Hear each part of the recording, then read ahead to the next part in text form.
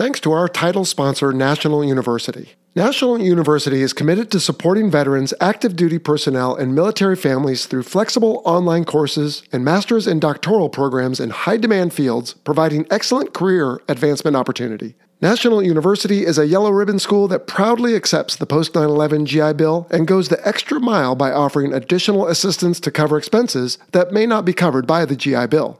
To learn more, visit nu.edu/veteran. Obviously, hypersonics is a major area of national defense interest for the United States. It's an area the U.S. used to dominate. Stratolaunch is part of that bigger national strategy. We are offering hypersonic capabilities, and then we've got Rock, which is starting to show its potential to the world there.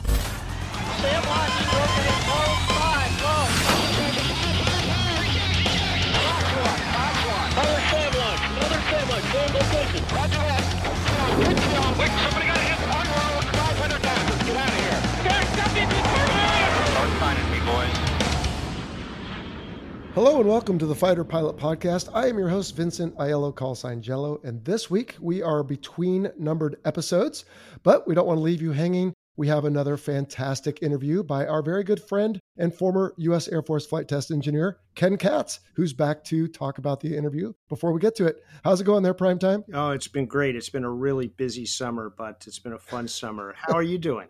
You sound tired. I guess it must have been a tough summer. So I'm good. Thanks for asking. What's kept you so busy that you're allowed to share? Oh, well, let's get started. In May, my oldest daughter graduated from law school. Congratulations. And thank you. And then I spent much of May and June TDY in Phoenix. We're doing some testing on one of our company's products. It was a fascinating test program. I worked with some great people, and we're doing something that's very important to the military.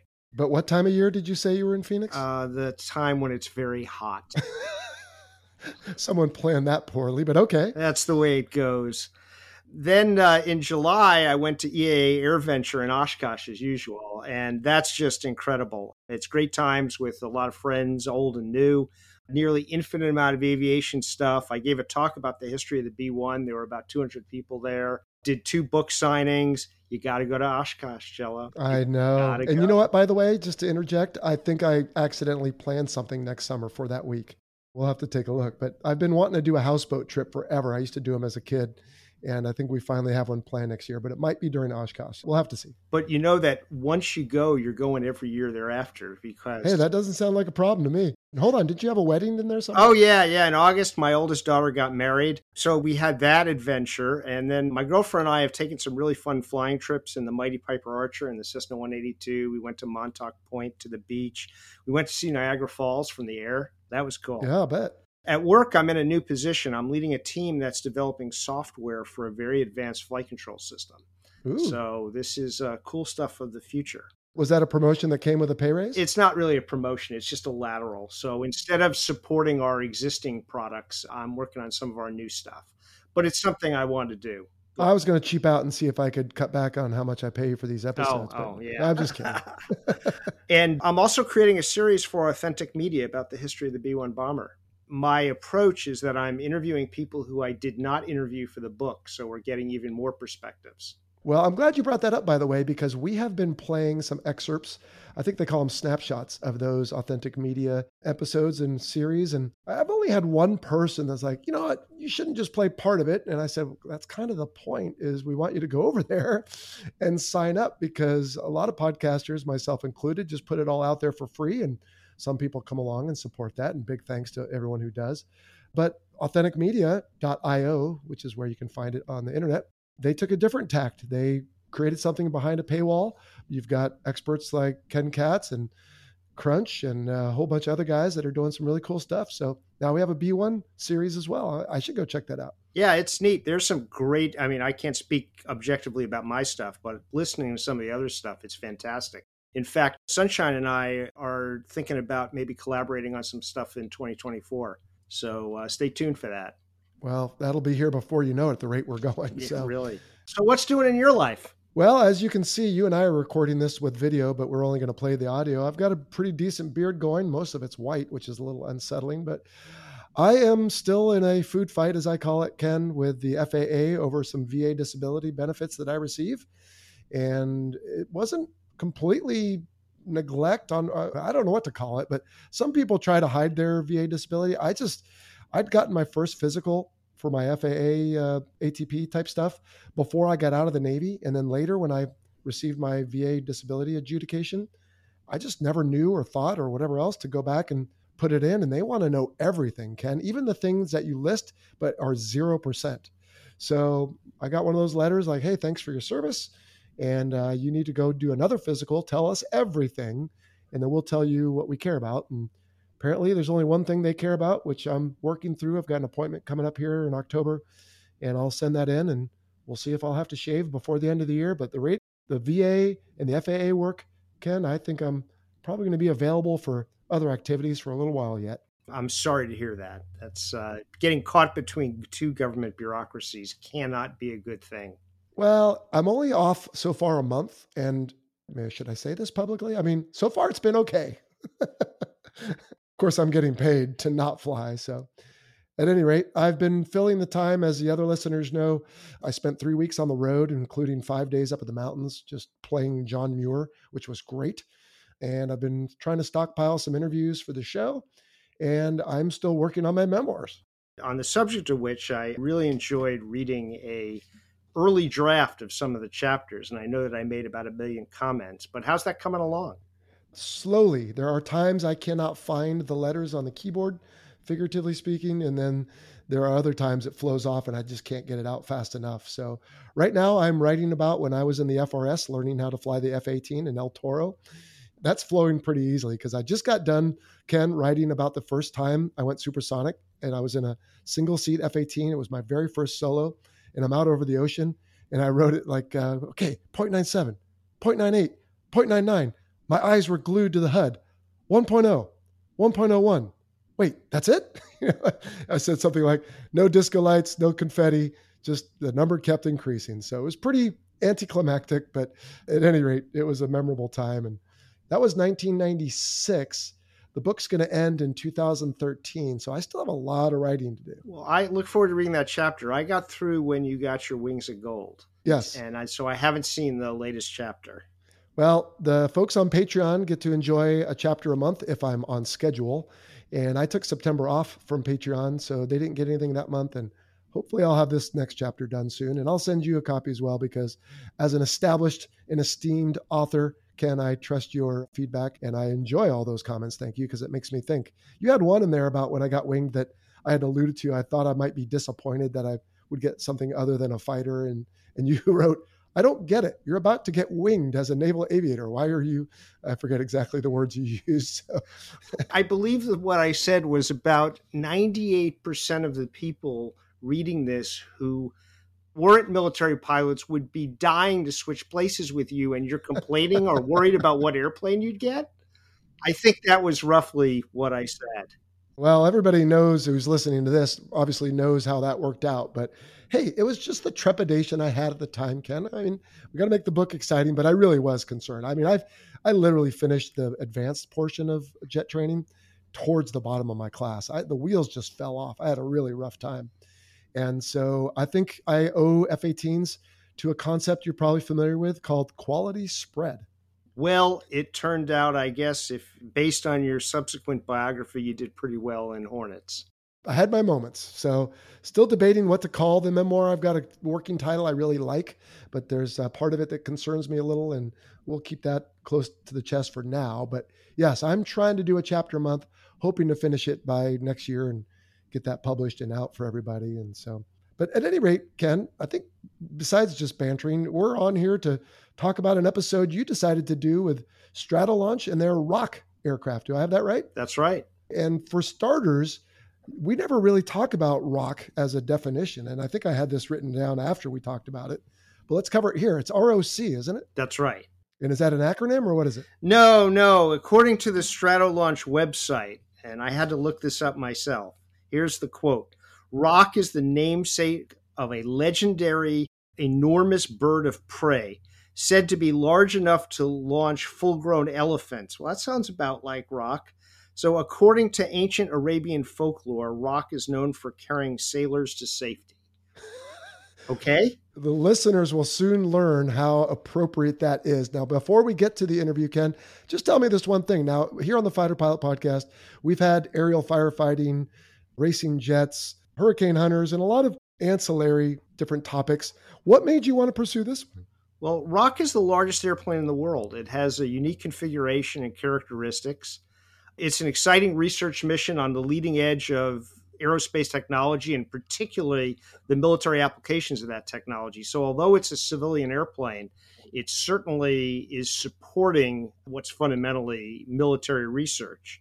And of course, it comes from that corner of the universe where we do a lot of flight testing up there in the Mojave Desert. So it's kind of my homeboys, admittedly a few decades removed. So I just want to know more. Ken, can I say this politely? You're about as white as they get. To hear you say homeboys is pretty funny. Without any further ado or any other insults, let's get straight to the interview, Ken. I know everyone's going to enjoy this. Here we go.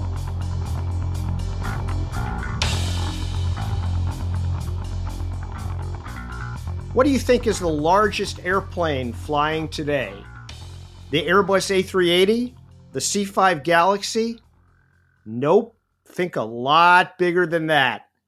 Today we're going to talk with retired U.S. Air Force Colonel Evan Thomas, call sign Ivan, about flying the truly ginormous Stratolaunch Rock.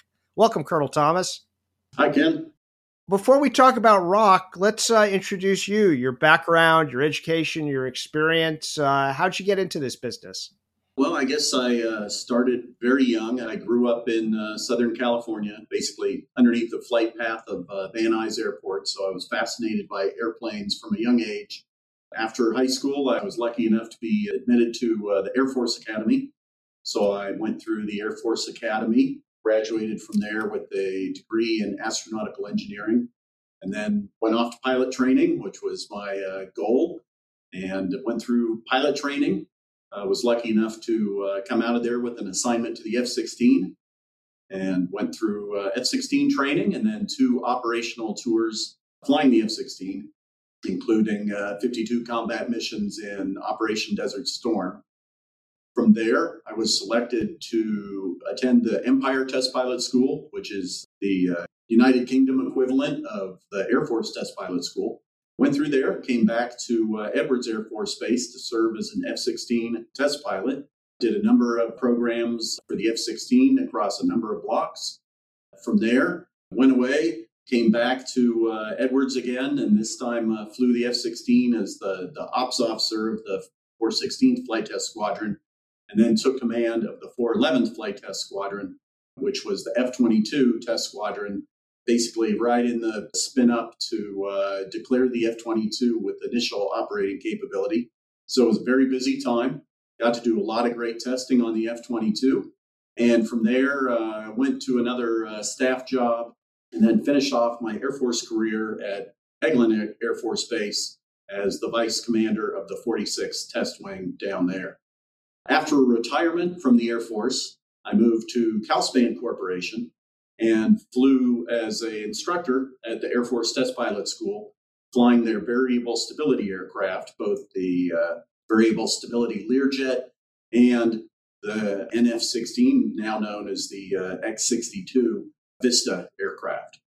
After a number of years there with Calspan, I was offered the opportunity to move over to Scale Composites here at Mojave and move on to the Stratolaunch program.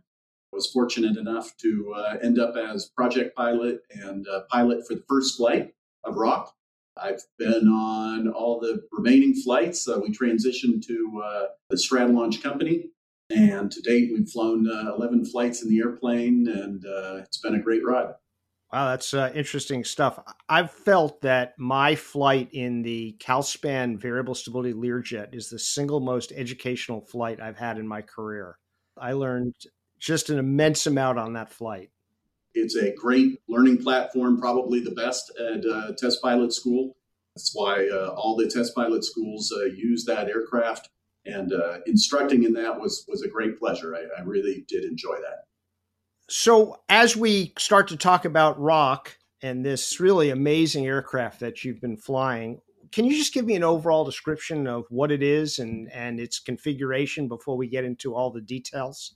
Right. So it is an unusual airplane. It is a twin fuselage airplane. So two large fuselages and then a very large straight wing that connects the two fuselages and goes out to the sides.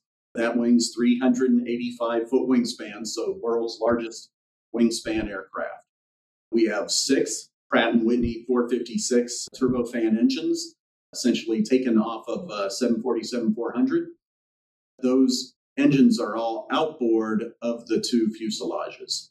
We have roughly 100 feet in between the two fuselages, so they're quite far separated from each other. Then you go back, we have each fuselage has a horizontal stabilizer, vertical stabilizer, and rudder and elevator surfaces at the back. A very conventional airplane in terms of its flight controls, in that most of the flight controls they're all hydraulically actuated because they're all too large for a human to move against the airflow. But the rudders and elevators and the inboard ailerons are all connected by mechanical physical cables to the cockpit. Then the outboard ailerons we have on a basic direct control law fly-by-wire system connected to the cockpit as well. What is the weight of this airplane, full and empty?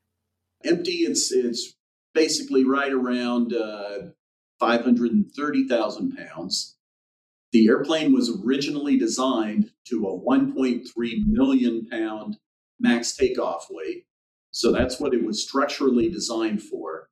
However, we've been operating it significantly lighter because that original design point included a 500,000 pound rocket, basically the weight of 2 to 3 737s fully loaded.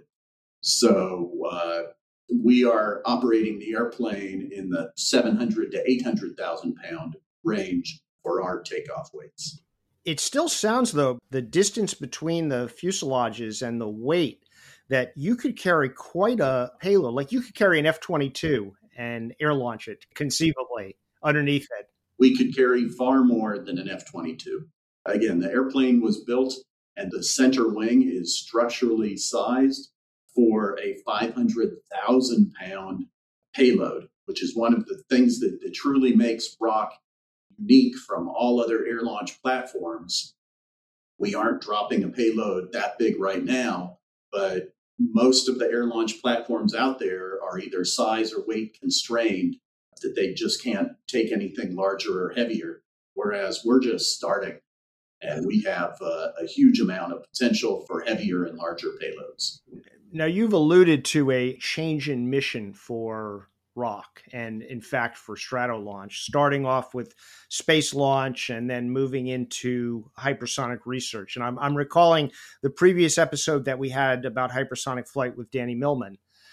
So could you talk about the history of Stratolaunch and Rock and how it's evolved?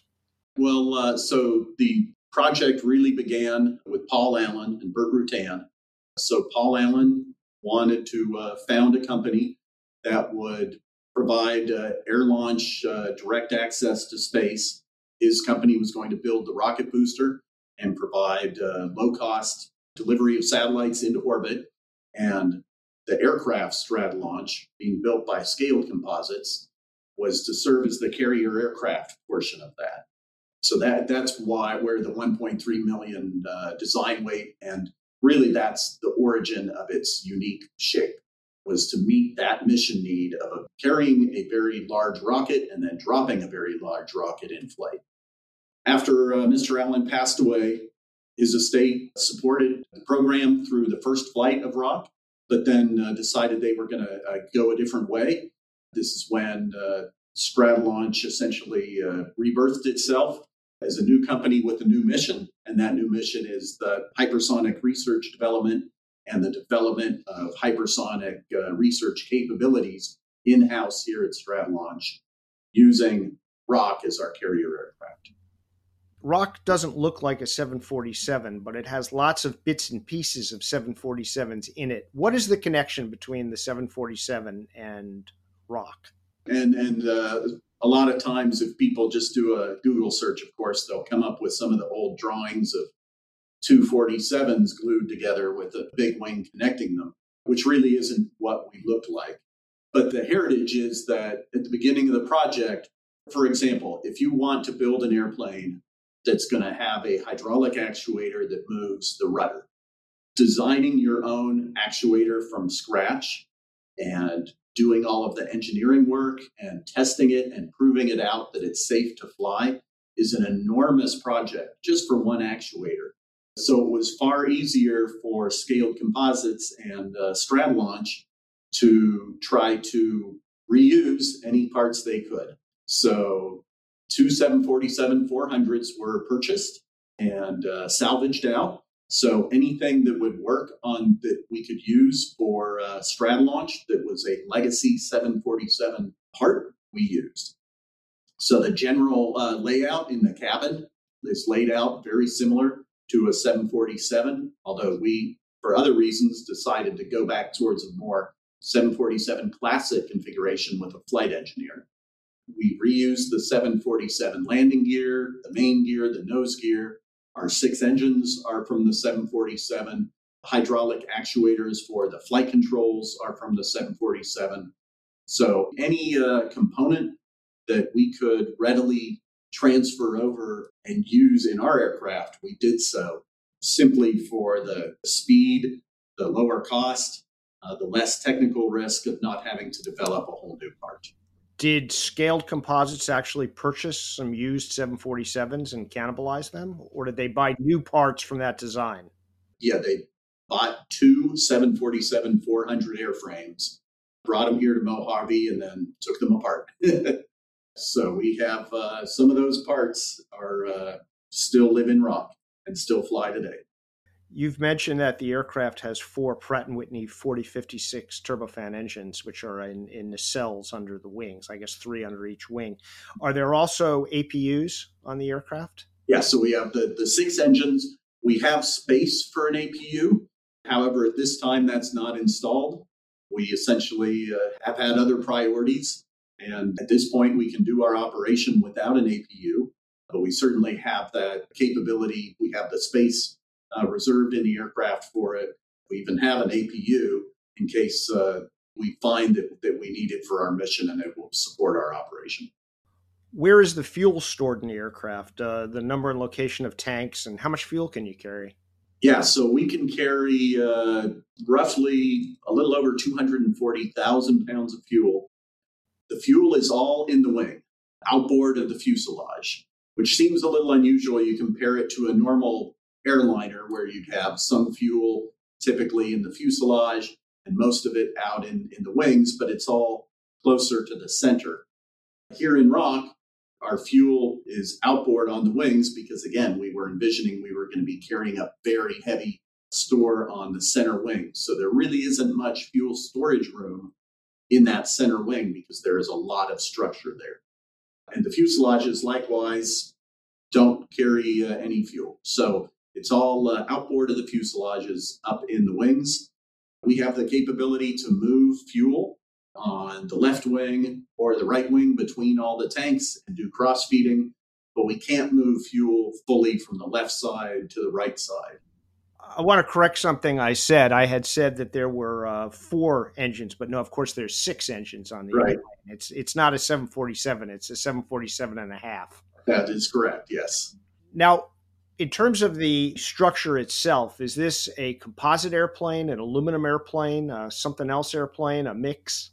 It is a mix, but it is predominantly a carbon composite airplane.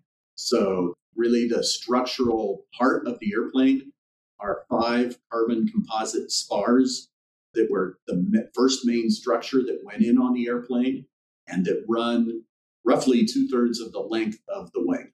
And they are very large. If you're thinking a normal airplane spar, picture that in your mind and multiply it by about 10. They're very large, beefy structural components.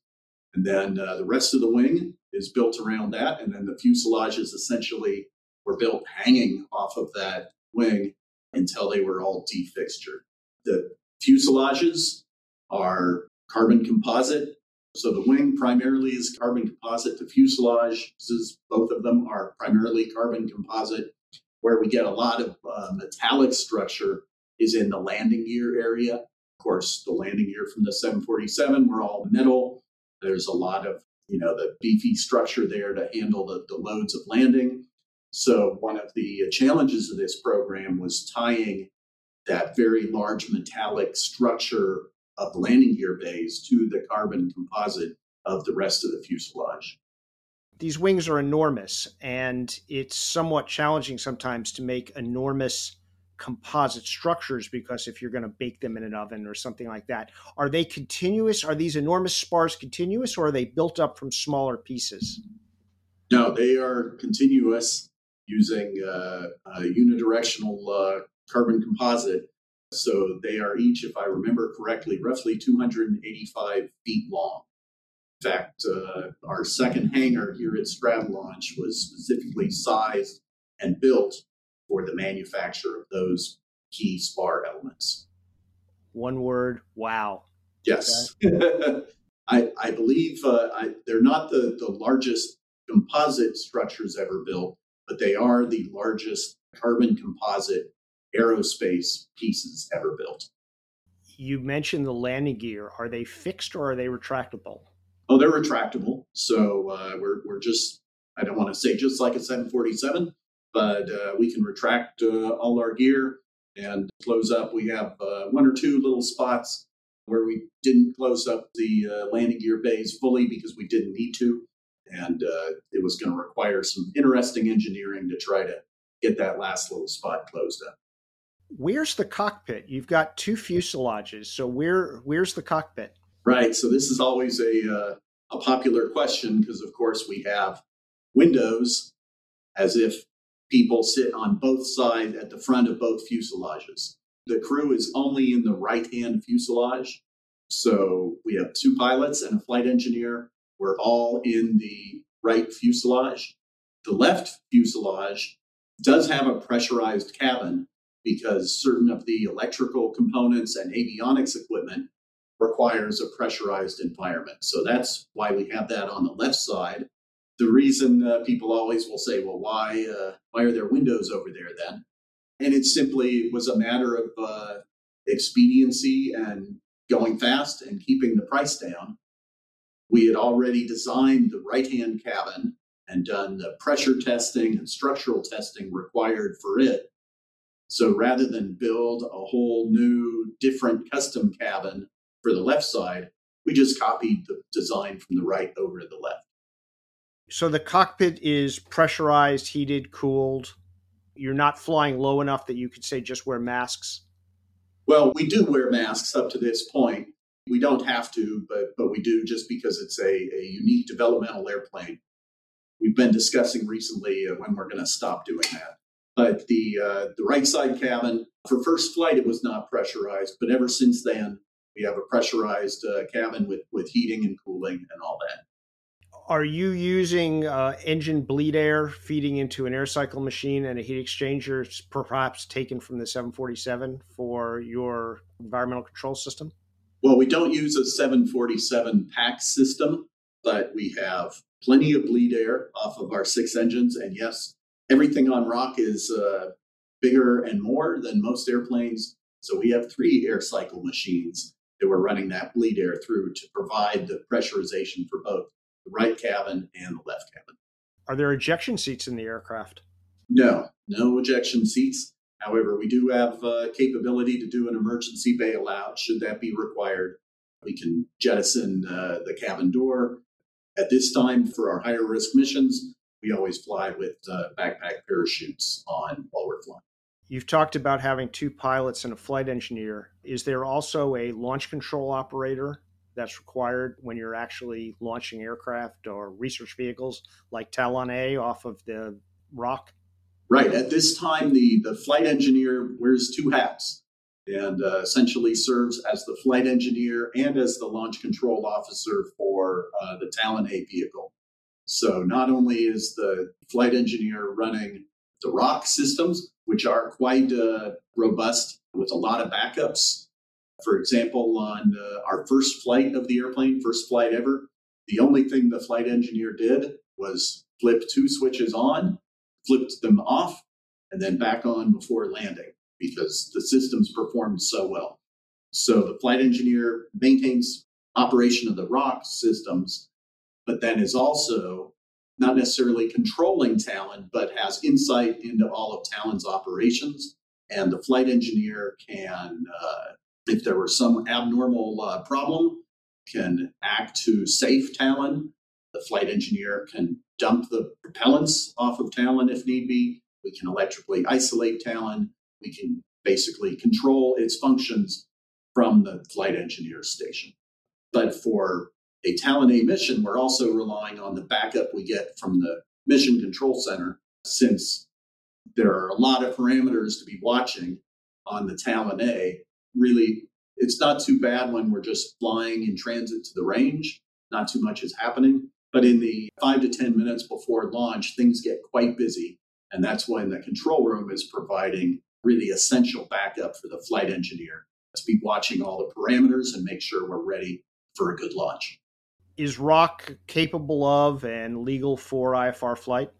It is capable of it. At this point, we just haven't spent the time to do the testing to decide that we want to fly IFR.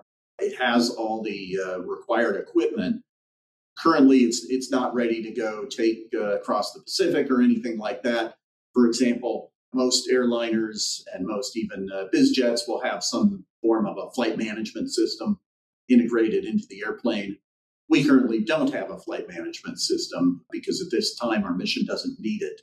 So there are items like that if we were going to push into requiring an IFR capability, we'd be using routinely, we'd want to equip the aircraft with. Are the cockpit displays, communications, navigation, identification, is that taken off of the 747 or is that newer equipment? I would say it's adapted from the 747. So, for example, the 747 has what's called an ICAS, a center screen that displays both the engine health information for on a 747 4 engines, and then also serves as the master caution and warning center. So we mirrored that design. So we have our health information for 6 engines, and then our master caution and warning information on a similar ICAS screen that is centrally located. Each of the pilots has a PFD. We have a center MFD for backup. But from there, we start diverging again. We don't have a flight management system. We have similar radios, but some of the more advanced autopilot controls, things like that, we don't have. Instead of an autopilot, we have our launch panel for controlling the launch of Talon. We also have a number of custom displays that we've installed that we can put signals from our instrumentation on that are critical. Say we're doing envelope expansion, we can put targeted displays of our angle of attack, our side slip, our speed up and slow down rate, things like that to help us flight test more effectively. You've talked previously about the flight controls being either mechanically signaled, hydraulically actuated, or in the outboard direct drive fly-by-wire to hydraulic actuators. Is there any kind of stability augmentation, yaw damper, anything like that? Or does the airplane have adequate flying qualities without any of that augmentation? The airplane actually is all right in pitch. It's got a few little interesting characteristics to it, but it's acceptable in pitch. In roll, it just rolls slowly. It has a lot of roll damping, and it's frankly not an airplane you really want to roll aggressively. In directional control, on the first flight, we did discover that the airplane had more yaw due to roll, apparent adverse aileron yaw. It also has lower directional stability, dynamic stability, so Dutch roll, than most large-sized aircraft as well, although that's not an unusual characteristic for large aircraft. So we did install a yaw damper and an aileron rudder interconnect that we tailored to our mission. So Unlike most aircraft where, if you're a 747 or a 787, you've got to have really good flying qualities. If you're landing in Hong Kong in a rainstorm, you've got to have good flying qualities at 40,000 feet. You've got to have good flying qualities landing somewhere really cold. So we were able to tailor what we needed our flying controls to essentially just our mission. So for that reason, we tailored our yaw damper and our ARI to our launch point and the characteristics we wanted there. The roll flying qualities sound a little bit like a B-52. I know you're a fighter guy. Have you ever gotten to fly a B-52? I never got to fly a B-52, unfortunately. I would have loved to have that opportunity. Yeah, it sounds a little bit like it. And that's not the easiest airplane in the world to fly. Yeah, well, I mean, we just have a lot of mass in the wings. It takes a little while to get going. And if you use large roll inputs, even with our ARI, you're going to start seeing some side slip. And then that becomes your dominant task of chasing the side slip when you were trying to roll the airplane. So it's best to just roll slowly. Let's talk about flying the airplane with a particular focus on unusual characteristics of the aircraft. You're based out of Mojave. Have you ever flown it out of any place other than Mojave? No, I mean, we've only done 11 flights. So the airplane's very much still at the beginning of its life, if you will. Even though, our 11th flight was to drop our first hypersonic, our safe separation vehicle. So we moved along very quickly through our envelope expansion. But at this point, we only operate at Mojave. It's a very large aircraft, quite a logistical footprint if we were to go somewhere else. We also have a significant impact on other airfields' operations, simply because the main wheels of the fuselages are 114 feet from the outer edge of one wheel to the outer edge of the other fuselage's main gear. If you look at most taxiways at most airports, they're only 75 feet wide. So that limits where we can go if we want to get off the runway quickly. Do you have television cameras on board to help you precisely taxi and make sure you don't run off the runway, or do you just use a lot of people around the aircraft? Well, we actually tow the airplane out to the runway and back in from the runway. So the only taxiing we've ever done is straight ahead. But we do have a lot of cameras on the airplane for both situational awareness from the control room and for our flight test of the Talon A vehicles. We have a set of high-speed cameras to capture the separation dynamics. And then we also have a set of monitoring cameras that the crew can call up about 12 different views to look at things. It's been a great idea to put on the airplane. We certainly have the real estate for it, and the weight penalty for us is negligible. So it's fantastic having all these cameras, not only for operation by the crew. There are a number of them that the control room can take control of and point and zoom, so they can go look at different parts of the airplane if they have a concern or question, or want to point them there for data collection. Is the nose landing gear steerable? Yes. But if you imagine, so we've got a right nose gear and a left nose gear that are roughly 110 feet apart. If you were to try to do a 90-degree turn, they're actually going through significantly different curves. So they would have to be angled differently. We did try to build a mechanical mechanism that would do those corrections for us. And between the mechanical mechanism, the mechanical cables that we drive the nose wheel steering with, and some basic physics of friction and preload and all that, it became impractical to try to do that. So they just steer at the same angle on command from the pilots. Do you use a tiller or the pedals to move that? The original design featured a tiller. However, we have moved that now, and we just use rudder pedal steering. Okay, so we're out on the runway. We've started the engines. We're ready to take off. What is the challenge of flying this airplane? Normally, when you're in an airplane, you're more or less on the center line. What's it like to go roaring down a runway when you're not on the center line? It's actually not bad. You get used to it. This is probably Well, it is the most important thing to remember as pilot of the Stratolaunch is you never, ever, ever want to be anywhere near the center line.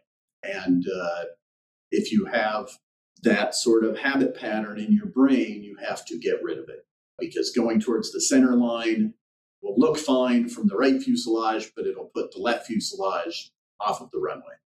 So we actually either used expansion cracks on the right side to sight and keep a sort of straight line reference, or we worked with the airport here to put a black mark on there as well that we could use to reference, that wasn't confusing for the other operators here at the airport. Takeoff's actually pretty conventional. It just feels like you're in a normal airplane, although you're having to stay 50 feet off to the side. One of the interesting things about the airplane for us, the 6 engines were put on the airplane for that 1.3 million pound design requirement. But we weigh a lot less than 1.3 million pounds, usually in the 730 to 760,000 pound range now. So we have never done a full power takeoff in this airplane. In fact, we've never even been close to a full power takeoff. We take off with roughly about 60% of our thrust. So we have a lot of thrust in reserve in case we needed it. So we push up the power. Once we do put it up to that 60% thrust, it really jumps forward quite aggressively, accelerates very nicely up to liftoff speed, and then rotation and getting airborne is pretty conventional. Feels like a normal big plane. Well, if you're at about 730 to 760,000 pounds, 60% power, if I recall correctly, Mojave's at 2,400 feet MSL. It's a hot day, as it usually is at Mojave. How much runway do you need? What speed do you rotate at? Yeah, we typically use roughly 7,000 feet of the 12,500 foot runway here. We could use less if we wanted to use more power, but in aviation, especially in flight test, as you know, everything's a trade-off. So if we were to use more thrust for takeoff, we'd have a shorter takeoff roll, but that really doesn't buy us anything. We've got a very significant amount of braking capability. Again, the airplane was designed with the braking capability for a 1.3 million pound takeoff and rejected takeoff to be able to stop on the Mojave runway. Even when we do our heavyweight brake testing, we have never even come close to the caution area on the brakes. I mean, I will knock on wood, but we've never had a hot brake event, even when we're doing multiple brake testing runs. We have very capable brakes. So there's really no reason for us to push up the power and be worried about the amount of runway we have. What we're balancing that against is, of course, any multi-engine aircraft that has offset thrust, and all of our engines are significantly offset. You have to guard against what will happen if we lose one of the engines. And of course, the more power you put in, the worse the effect if you lose one of those outboard engines.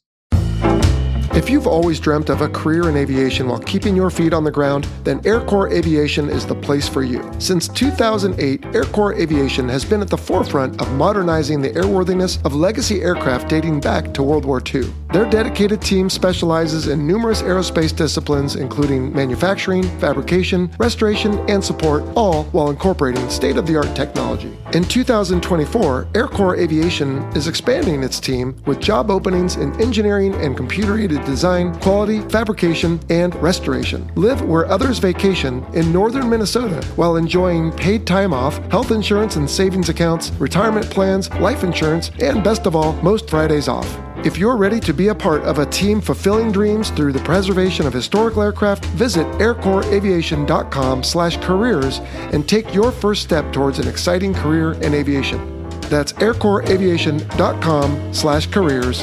Visit today. So for us, this is all about managing risk to the level we need to have to execute our mission.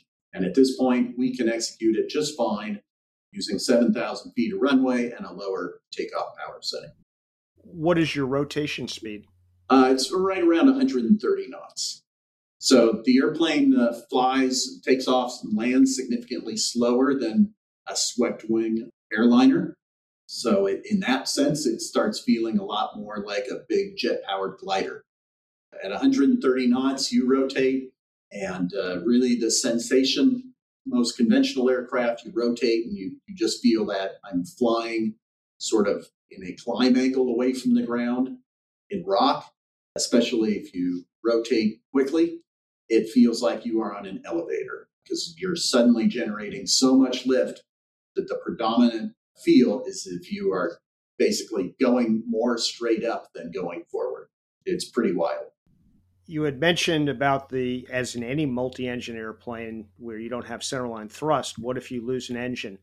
If you lose an engine in rock, what is your procedure? Do you retard? Let's say you lose an outboard right engine. Do you retard the thrust setting on the outboard left engine, or is it you purely handle that with rudder? Yeah, this is the beauty of it. The pilot has a couple different options based on what we want to do. But even here at Mojave, where when we take off on runway 30, we're looking at a face full of mountains, roughly 5 to 6 miles off of the departure end runway.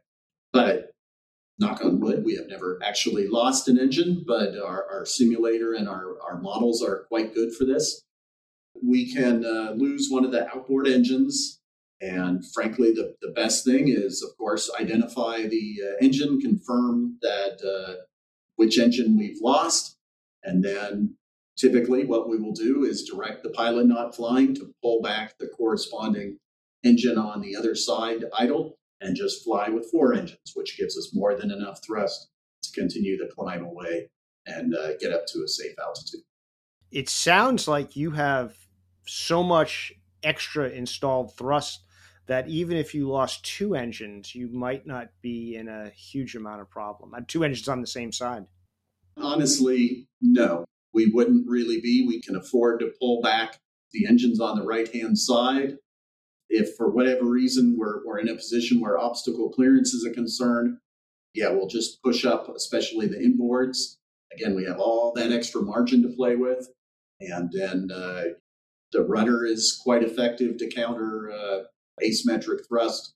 So, yeah, we have power to climb and get out of trouble if we need to, and then pull the power back and deal with whatever the problem is that would cause us to lose 2 motors.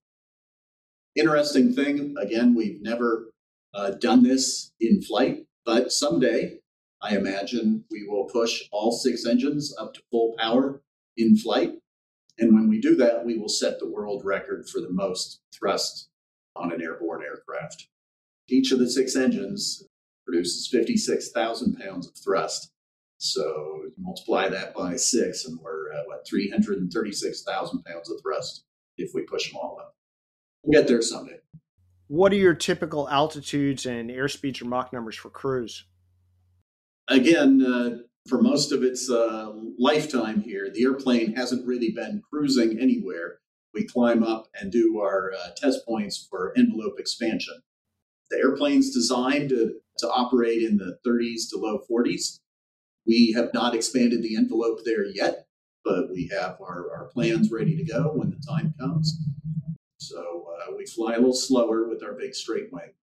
With the big straight wing, do you have a high L over D, so it's kind of hard to come down? Yes.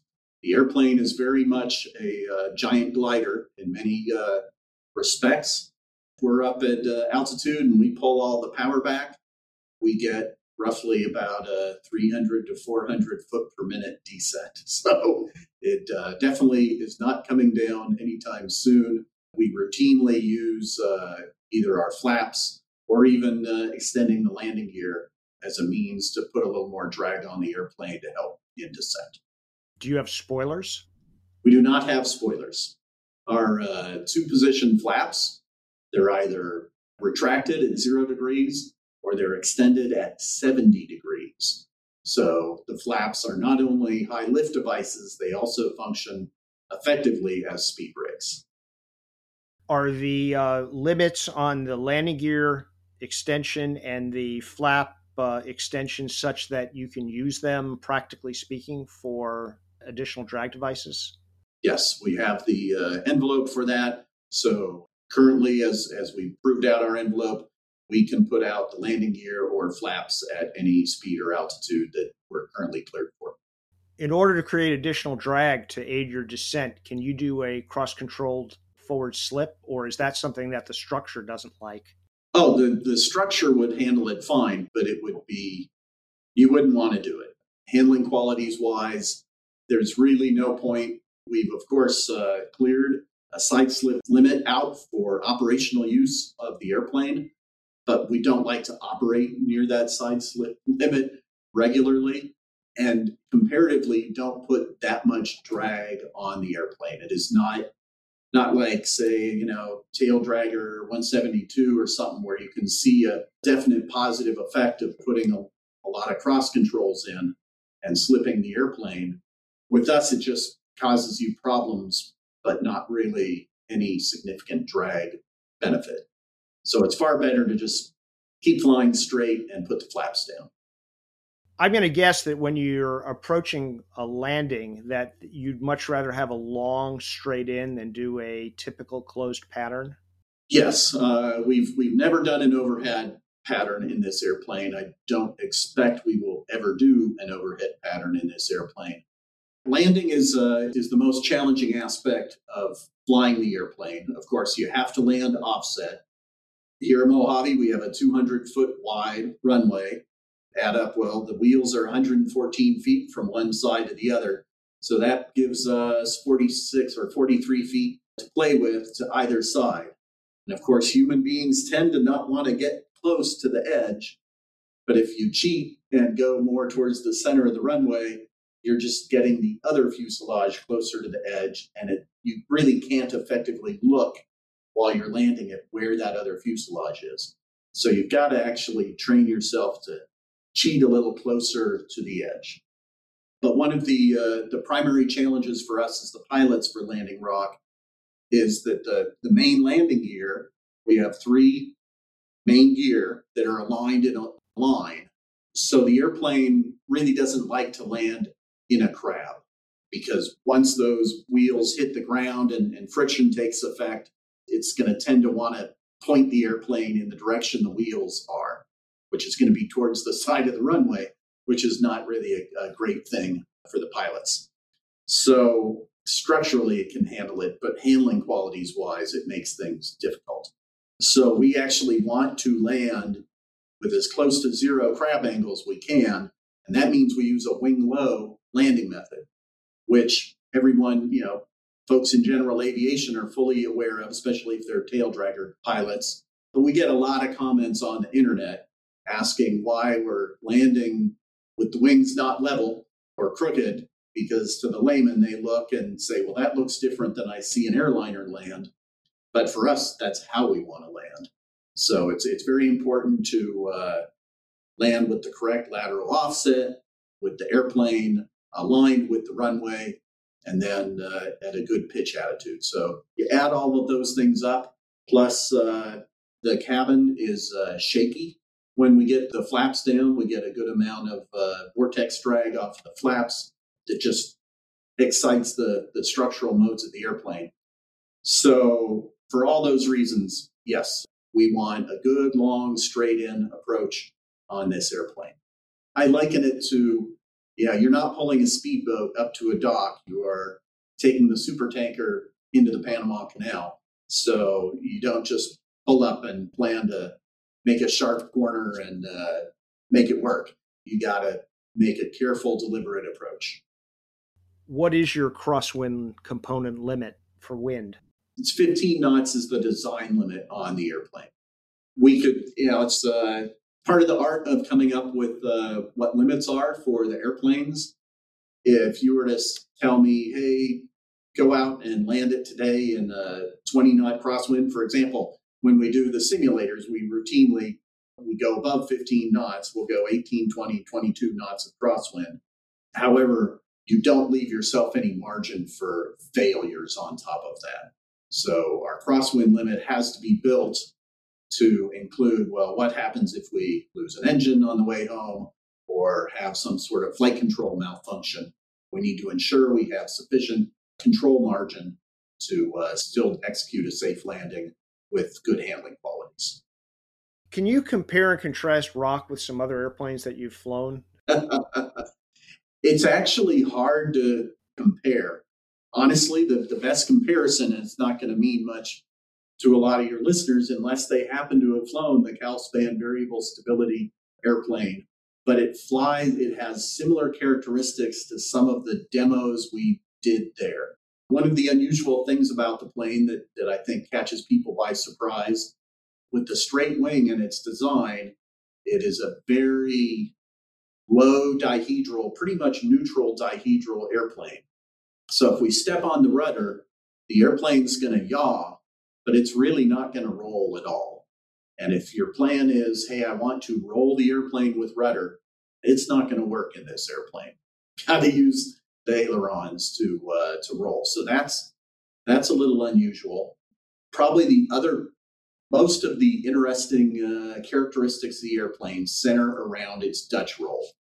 That is the interaction of roll and yaw. Again, so you step on the rudder, the airplane's just going to have a nice flat yaw, and then the Dutch roll sets in, and unlike most general aviation airplanes, there's virtually no roll component to it. It's what we call a snaky Dutch roll. It's just side to side. But the real interesting part is the period, the length of time it takes for the airplane to go to the right and the left and back to the center. Most conventional airplanes, even big airplanes, that's going to be in the 6-8 second time frame, which compares well with what's happening in the roll axis. But for us, the yaw period is over 20 seconds. So what that means is I put in a rudder input, say I want to straighten the airplane out and kill off the side slip. I put that rudder input. I go, great, I just did that.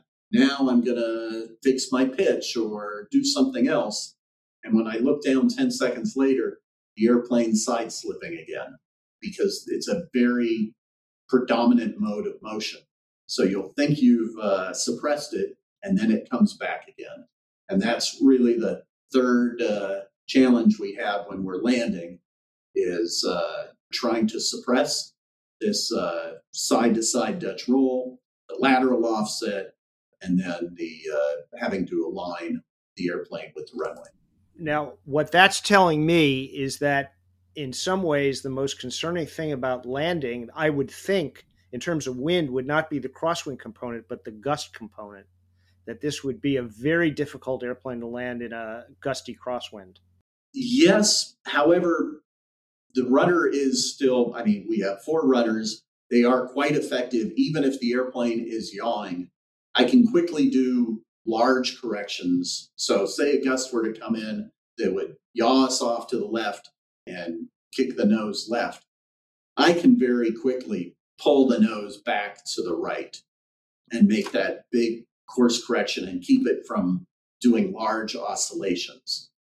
What's more difficult is controlling the fine oscillations if you don't have the yaw damper on, which we don't land with the yaw damper. And when you're in the landing phase, the pilot is so in the loop and making so many continuous corrections that longer term 20-second period really doesn't matter at that point because you are never going 20 seconds without making some small rudder adjustment in this airplane on final when you're really trying to nail down the alignment. I suspect that the airplane has a lot of ground effect because of its wing design. Is that correct? It's not as bad as, ground effect can be good or bad. It's not as significant a factor as you might think with that great big wing, just because, we're also a big plane. So it's hard for me to characterize because there's no obvious, there's not a point where you go, we just entered ground effect. Things suddenly feel different here. It's a pretty gradual transition, and it doesn't have a large apparent effect on the airplane. Does Rock have thrust reversers and or a drag chute? The engines do have thrust reversers. However, we have no need for them. So we keep them pinned. We've never done the testing. We never really planned to use them, so we just haven't used them at all. We have no drag chute, again, with the brakes. Once we're down in our 4-point attitude and get on the brakes are very effective both for stopping the airplane and for directional control on the runway. So there's really no need for a drag chute. Much as it would be cool, but we need 2 handles because you need one on each fuselage. You could do it off one handle, of course, I'm joking, but it would be fun to have drag chutes. I always loved, it was my favorite thing about the Jaguar over in England was popping the drag chute on it. The other thing is, if you had 2 drag chutes, now you have to deal with the failure mode of what if one of them deploys and the other one doesn't. Exactly. That's a problem we don't need. Let's talk about the mission of the aircraft, which is to be the mothership initially for Talon A and perhaps in the future for other aircraft. So I'd like to talk about a mission, either a captive carry mission and eventually a launch mission. What is the pre-flight required? Obviously, you need to load the research vehicle on board. Is it fueled after it's loaded on board? Yes, it is. So we have a custom centerline pylon that actually is sort of like 2 big V's coming down from the center wing with what we call the mini wing in between them. Our engineering team really did a remarkable job designing the pylon and the adapter that Talon goes on. Because, of course, this is always a challenging task, is how do you put a store that you're going to drop up on the hooks, if you will, or into the system and be doing all the connections while you're connecting it. And in this case, we were planning to have connections for eventual liquid oxygen, for nitrogen, for pressurization, all of the electrical connections, all of the data connections. So there are a lot of things that were going to be happening at the umbilical in between the mothership and the Talon A vehicle. So rather than be trying to do all that while we're lifting the airplane, the engineering team said, well, we'll build this adapter that will come down off of the pylon. So we take it off and we do all the complex connections to Talon while we're down on the ground. And it's easy for the ground team to maneuver that adapter, check all the umbilical connections, and then put it in place on top of Talon. Then, now that those 2 are mated together, we wheel it over to the pylon, and the pylon actually has a couple winches built into it, and we just winch that thing up and then do the mechanical connections to tie it to the pylon. So it's a design that has worked very well for us, and the mating and demating activities, we're getting down to a science, is really a great design, a great feature of the airplane. Is Talon being loaded with its propellants before being uploaded on the Rock aircraft while it's uploaded on Rock, or is it being supplied from tanks on board Rock? Yeah, so the mission we're going to fly for our first hypersonic launch coming up here shortly, we will do all of the ground checks on Talon with it unfueled on the ground. We'll run it through a whole series of pre-flight checks. Then we'll bring that adapter down, we'll mate it onto Talon, and then we'll mate both the adapter and the Talon up onto the pylon. At that point, we'll take the combined airplane outside. Then we're going to put the fuel and the liquid oxygen onto Talon while it's mated onto the carrier aircraft. So it's fueled while it's mated up in the air. We do our final checks, do engine checks for this first flight of the flight termination system. From there, very early on the day of the mission, we'll put in the liquid oxygen into Talon A. It's all carried inside Talon A at this point. We do have future growth capabilities to carry some in the pylon and do an in-flight transfer. And then we take off. We head out for the range where we're going to do the mission. So we'll cruise out there. Again, the flight engineer and the control room will be monitoring the Talon A health. And we'll get in to the range, check in with them, go out, do a cold pass, make sure everything looks good, and then we'll come back around for a hot pass. We'll begin activating the Talon systems, pressurize its propellant tanks, and then put it into a pre-drop sequence. And everything looks good at the end of the pre-drop sequence. We drop it off. Then a few seconds later, the engine will light, and off it's going to go to the races. And it'll fly its Mach Fly 5 Plus profile, while we just turn away and continue on our way at 170 knots. So it's going to take off out there in front of us. Is there a chase aircraft involved? Yeah, for the upcoming hypersonic launch, when we fly with Rock for most of the high risk events, we have a safety chase with us.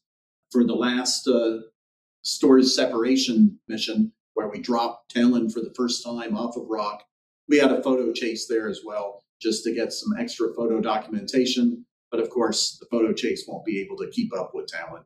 What kind of aircraft do you use as chase? It sounds like a traditional jet might be too fast. For safety chase, we actually use a Citation. Works well, it's got a straight wing. It can fly as slow as we can. It can fly as fast as we can. It's got good endurance. For this last safe separation mission, we used an L-39 for our photo chase. Because of the good visibility we got off of the canopy, they were able to maneuver around Talon as it executed its pre-programmed flight path and got some great footage for us. What is the suspension system? Is that pneumatic hooks, hydraulic hooks, pyrotechnically actuated hooks? How is it carried and dropped? We are pyrotechnic bolts and nuts, so explosive bolts essentially. But we have a redundant system. So the release system is essentially two independent redundant release systems. Either one of those systems, so one fires the bolts, the other fires the nuts. If one of those systems goes, the Talon's going to be released. And they are timed quite tightly so that there's not a significant timing differential between them for failure modes. And it's been a really nice system so far. Again, we did our safe separation recently, and the separation was very clean, really worked well. Is it dropped, or is the Talon A actually pushed? No, it just, we fire the bolts and it drops away. We do pre-position the flight controls to a position that'll give us a slight nose down there just to improve the safe separation characteristics. Let's assume that you're coming around for your hot pass and you push the button and Chase says, nope, the vehicle didn't separate. And now you've got this vehicle of uncertain state, and let's just say for the sake of the scenario that you're not getting any indications on board that the vehicle's there, but Chase says, yes, the vehicle is there. And now you've got this vehicle in an uncertain, uncontrolled state with, full of propellant. What's the contingency procedures? We have a very detailed hung store procedure for those contingencies. We have designed the system quite well. I don't expect to ever end up in that situation.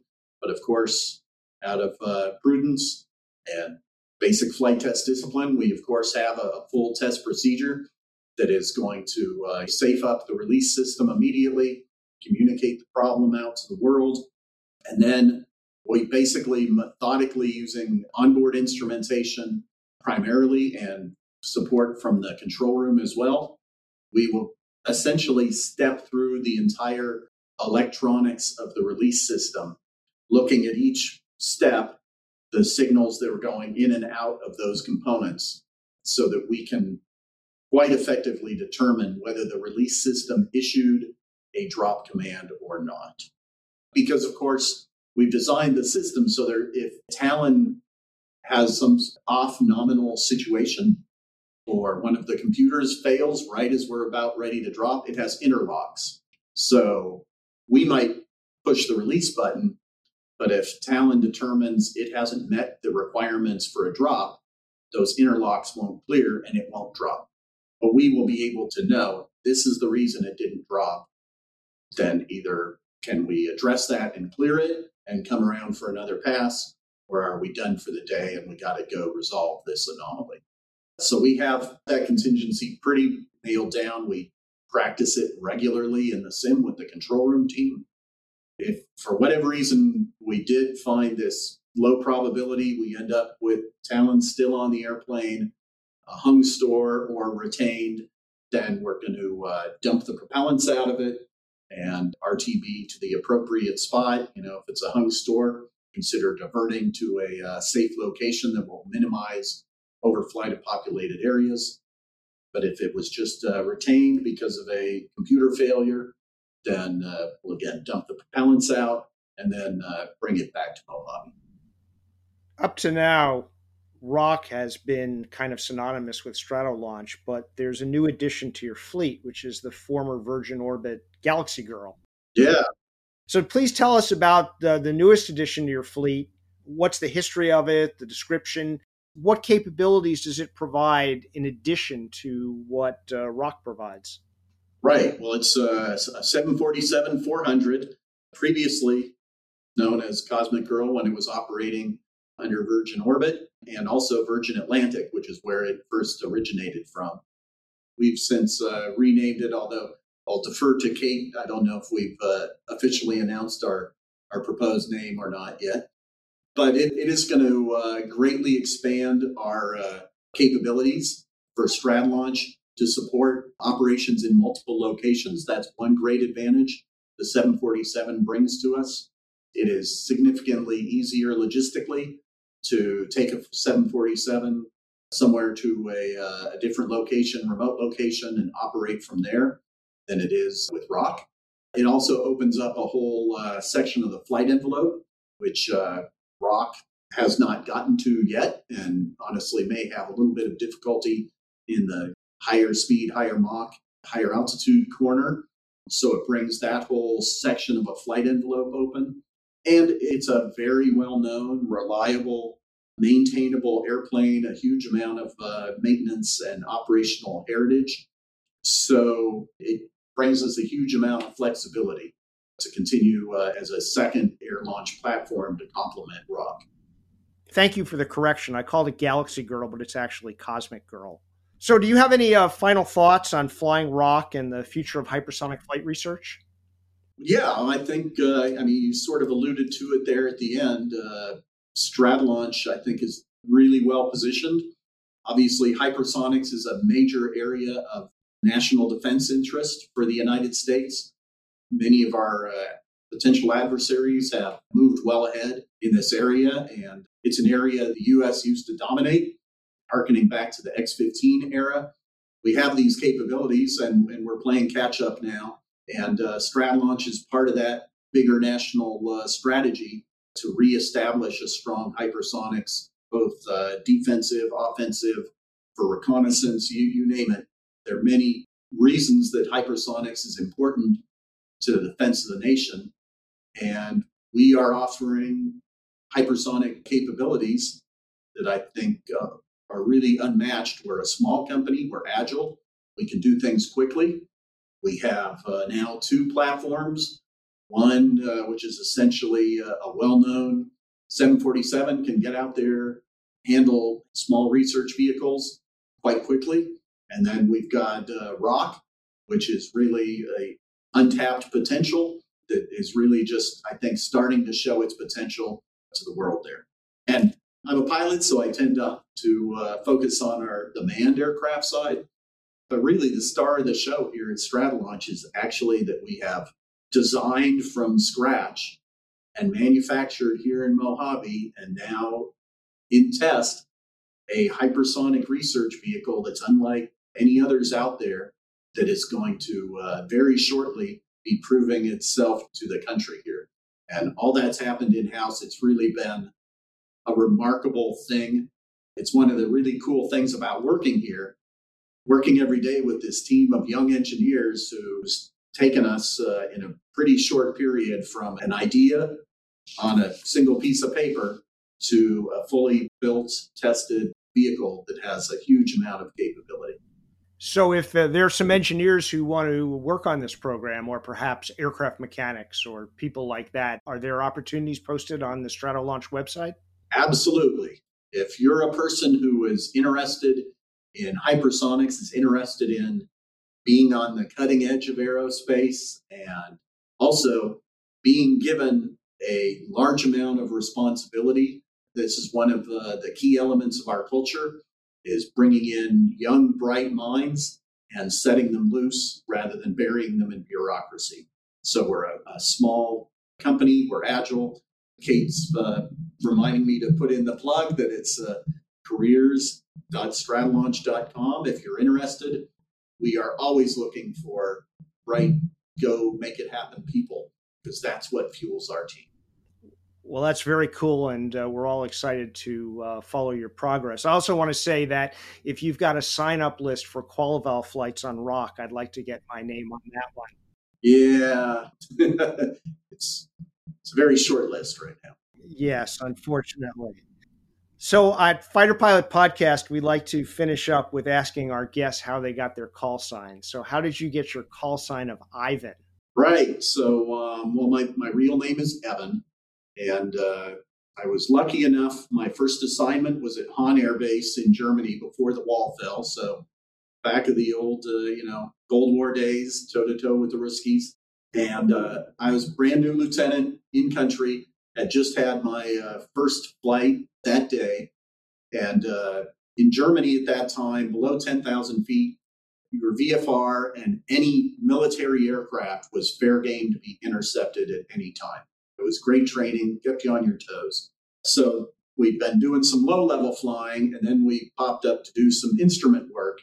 So now we're in an IFR environment, controlled environment. But here I've been having, my IP tell me, oh, hey, there's someone, let's go after him. So we're now holding in the holding point for Hahn Air Base, which was about a mile or two away from the holding point for Bitburg Air Base, which had F-15s. So we're in holding, and about 2,000 feet below us is an Eagle in holding. And my IP jokingly says, well, let's go get him. So I go, okay. And I start rolling in to go roll in on the six of this Eagle. And of course, my instructor was like, no. And so we broke that off and got back on our instrument profile. So that Friday night, we do our standard beer call in the squadron. And the instructor gets up to tell his 10% truth story about the dumb lieutenant who tried to attack an Eagle out of holding. And he just totally mispronounced my name, said Ivan or whatever his name is. And from that day on, that was my name. So it just stuck. Most people do something really, really dumb. I like to think that I only did something really dumb to get my call sign, but it has stuck with me ever since. Ivan, that's a great story. Thank you so much for joining us on the Fighter Pilot Podcast. Thanks, Ken. It was a pleasure.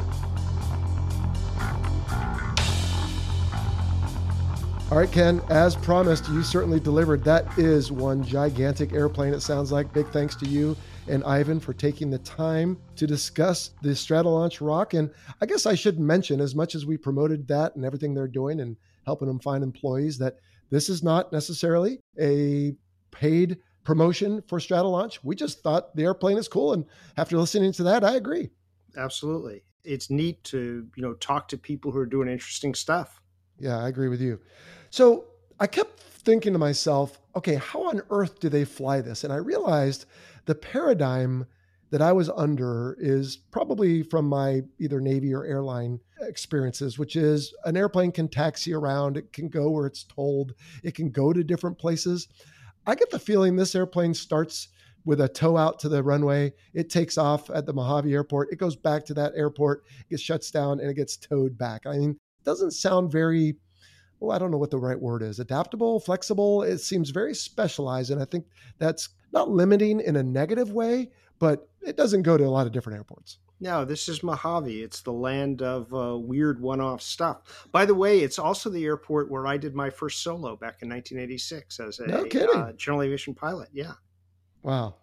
So as I listened to this, you took the, dare I say, flight engineer approach. And I kept thinking, come on, Ken, ask him about flying the thing. And you got there. Thank you very much.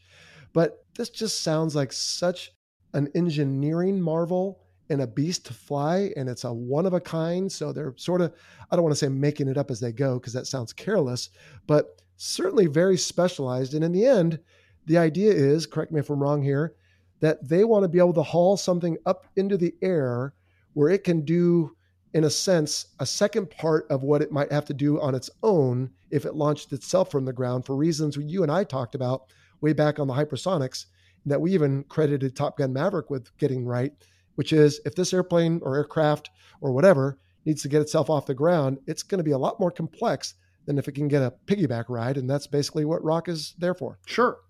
I think that there's also an interesting sort of broader thing about Rock, which is that once upon a time, something like Rock would have been a NASA or an Air Force project out of Edwards.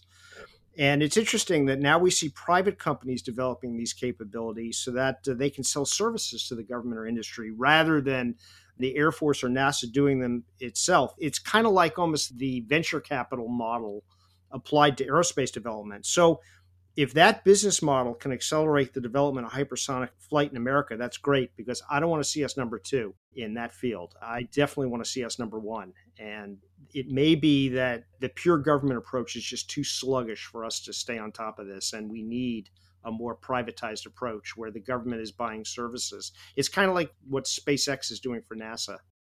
Ken, you didn't ask him, and of course a gentleman wouldn't, but I can't help but wonder, at what point can they break even with something like this? I mean, the costs they must have incurred just in the design, construction, flight testing.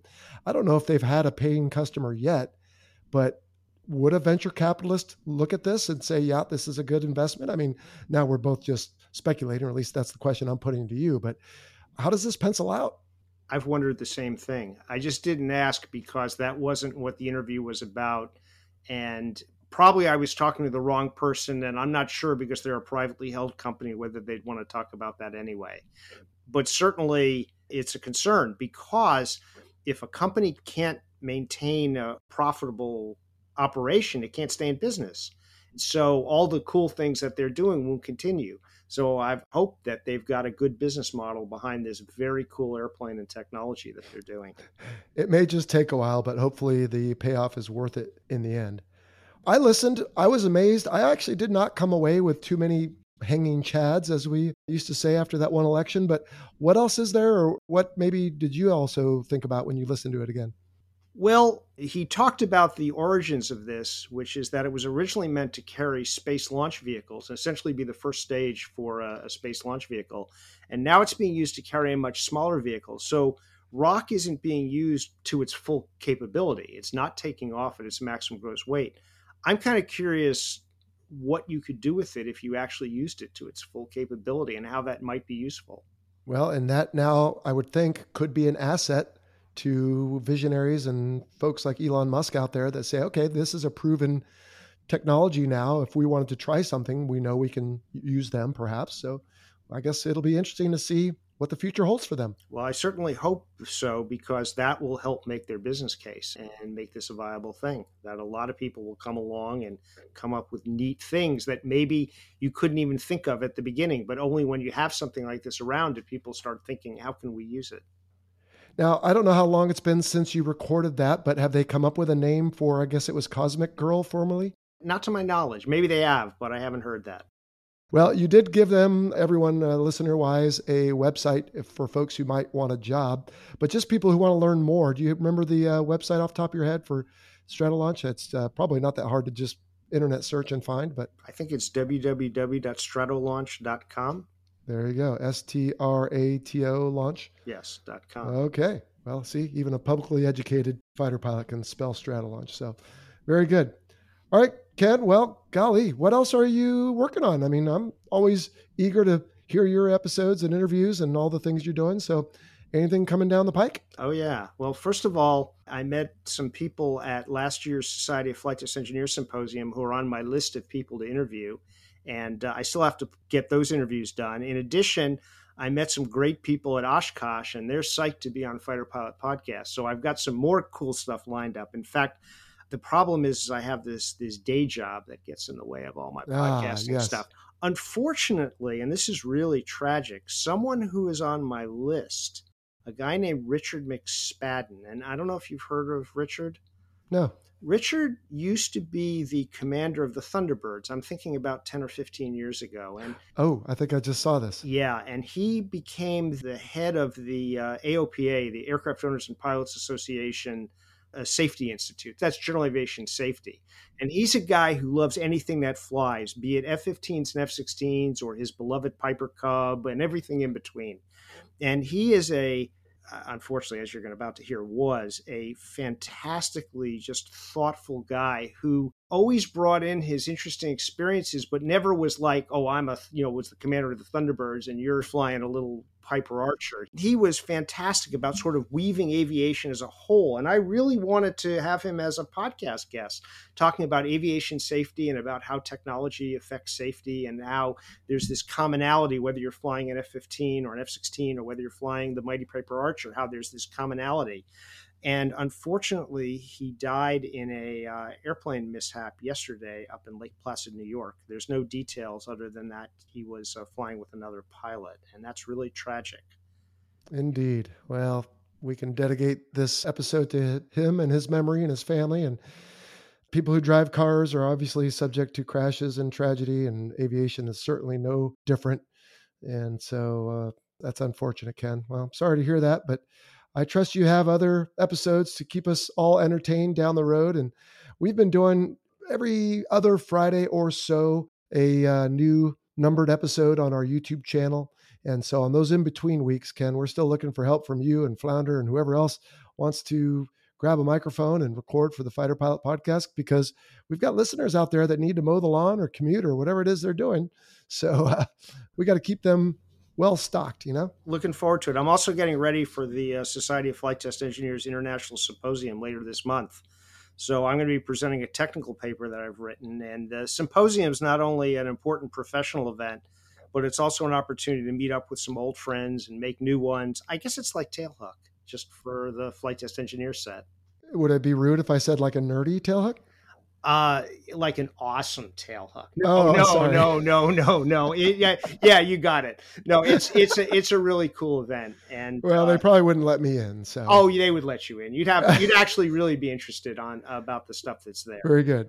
All right. Well, and by this month, quote unquote, you do mean October 2023 for those who might be listening Correct. Sometime later. But all right. Well, Ken, I think then unless you've got anything else, we can pretty much wrap this one up. I really enjoyed once again your discussion with Ivan on the Rock. Hey, it was great to catch up. Look forward to working on my next episode and talking with you soon.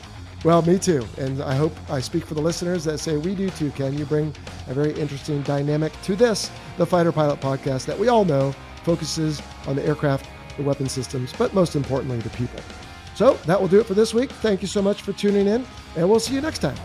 Take care. You've been listening to the Fighter Pilot Podcast, the internet show that explores the fascinating world of air combat. Visit our website, fighterpilotpodcast.com, for a blog, a glossary of the terms used on this show, and a shop page featuring unique military aviation-themed books and apparel. Check out our YouTube channel to watch hundreds of military aviation-themed videos. And for exclusive content, head on over to our Patreon page. Thanks for listening.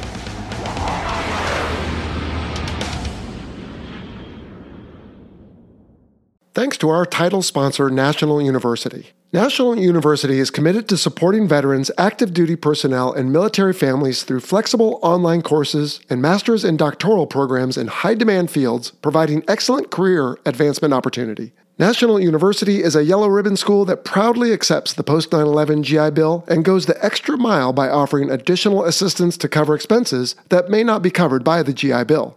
To learn more, visit nu.edu/veteran.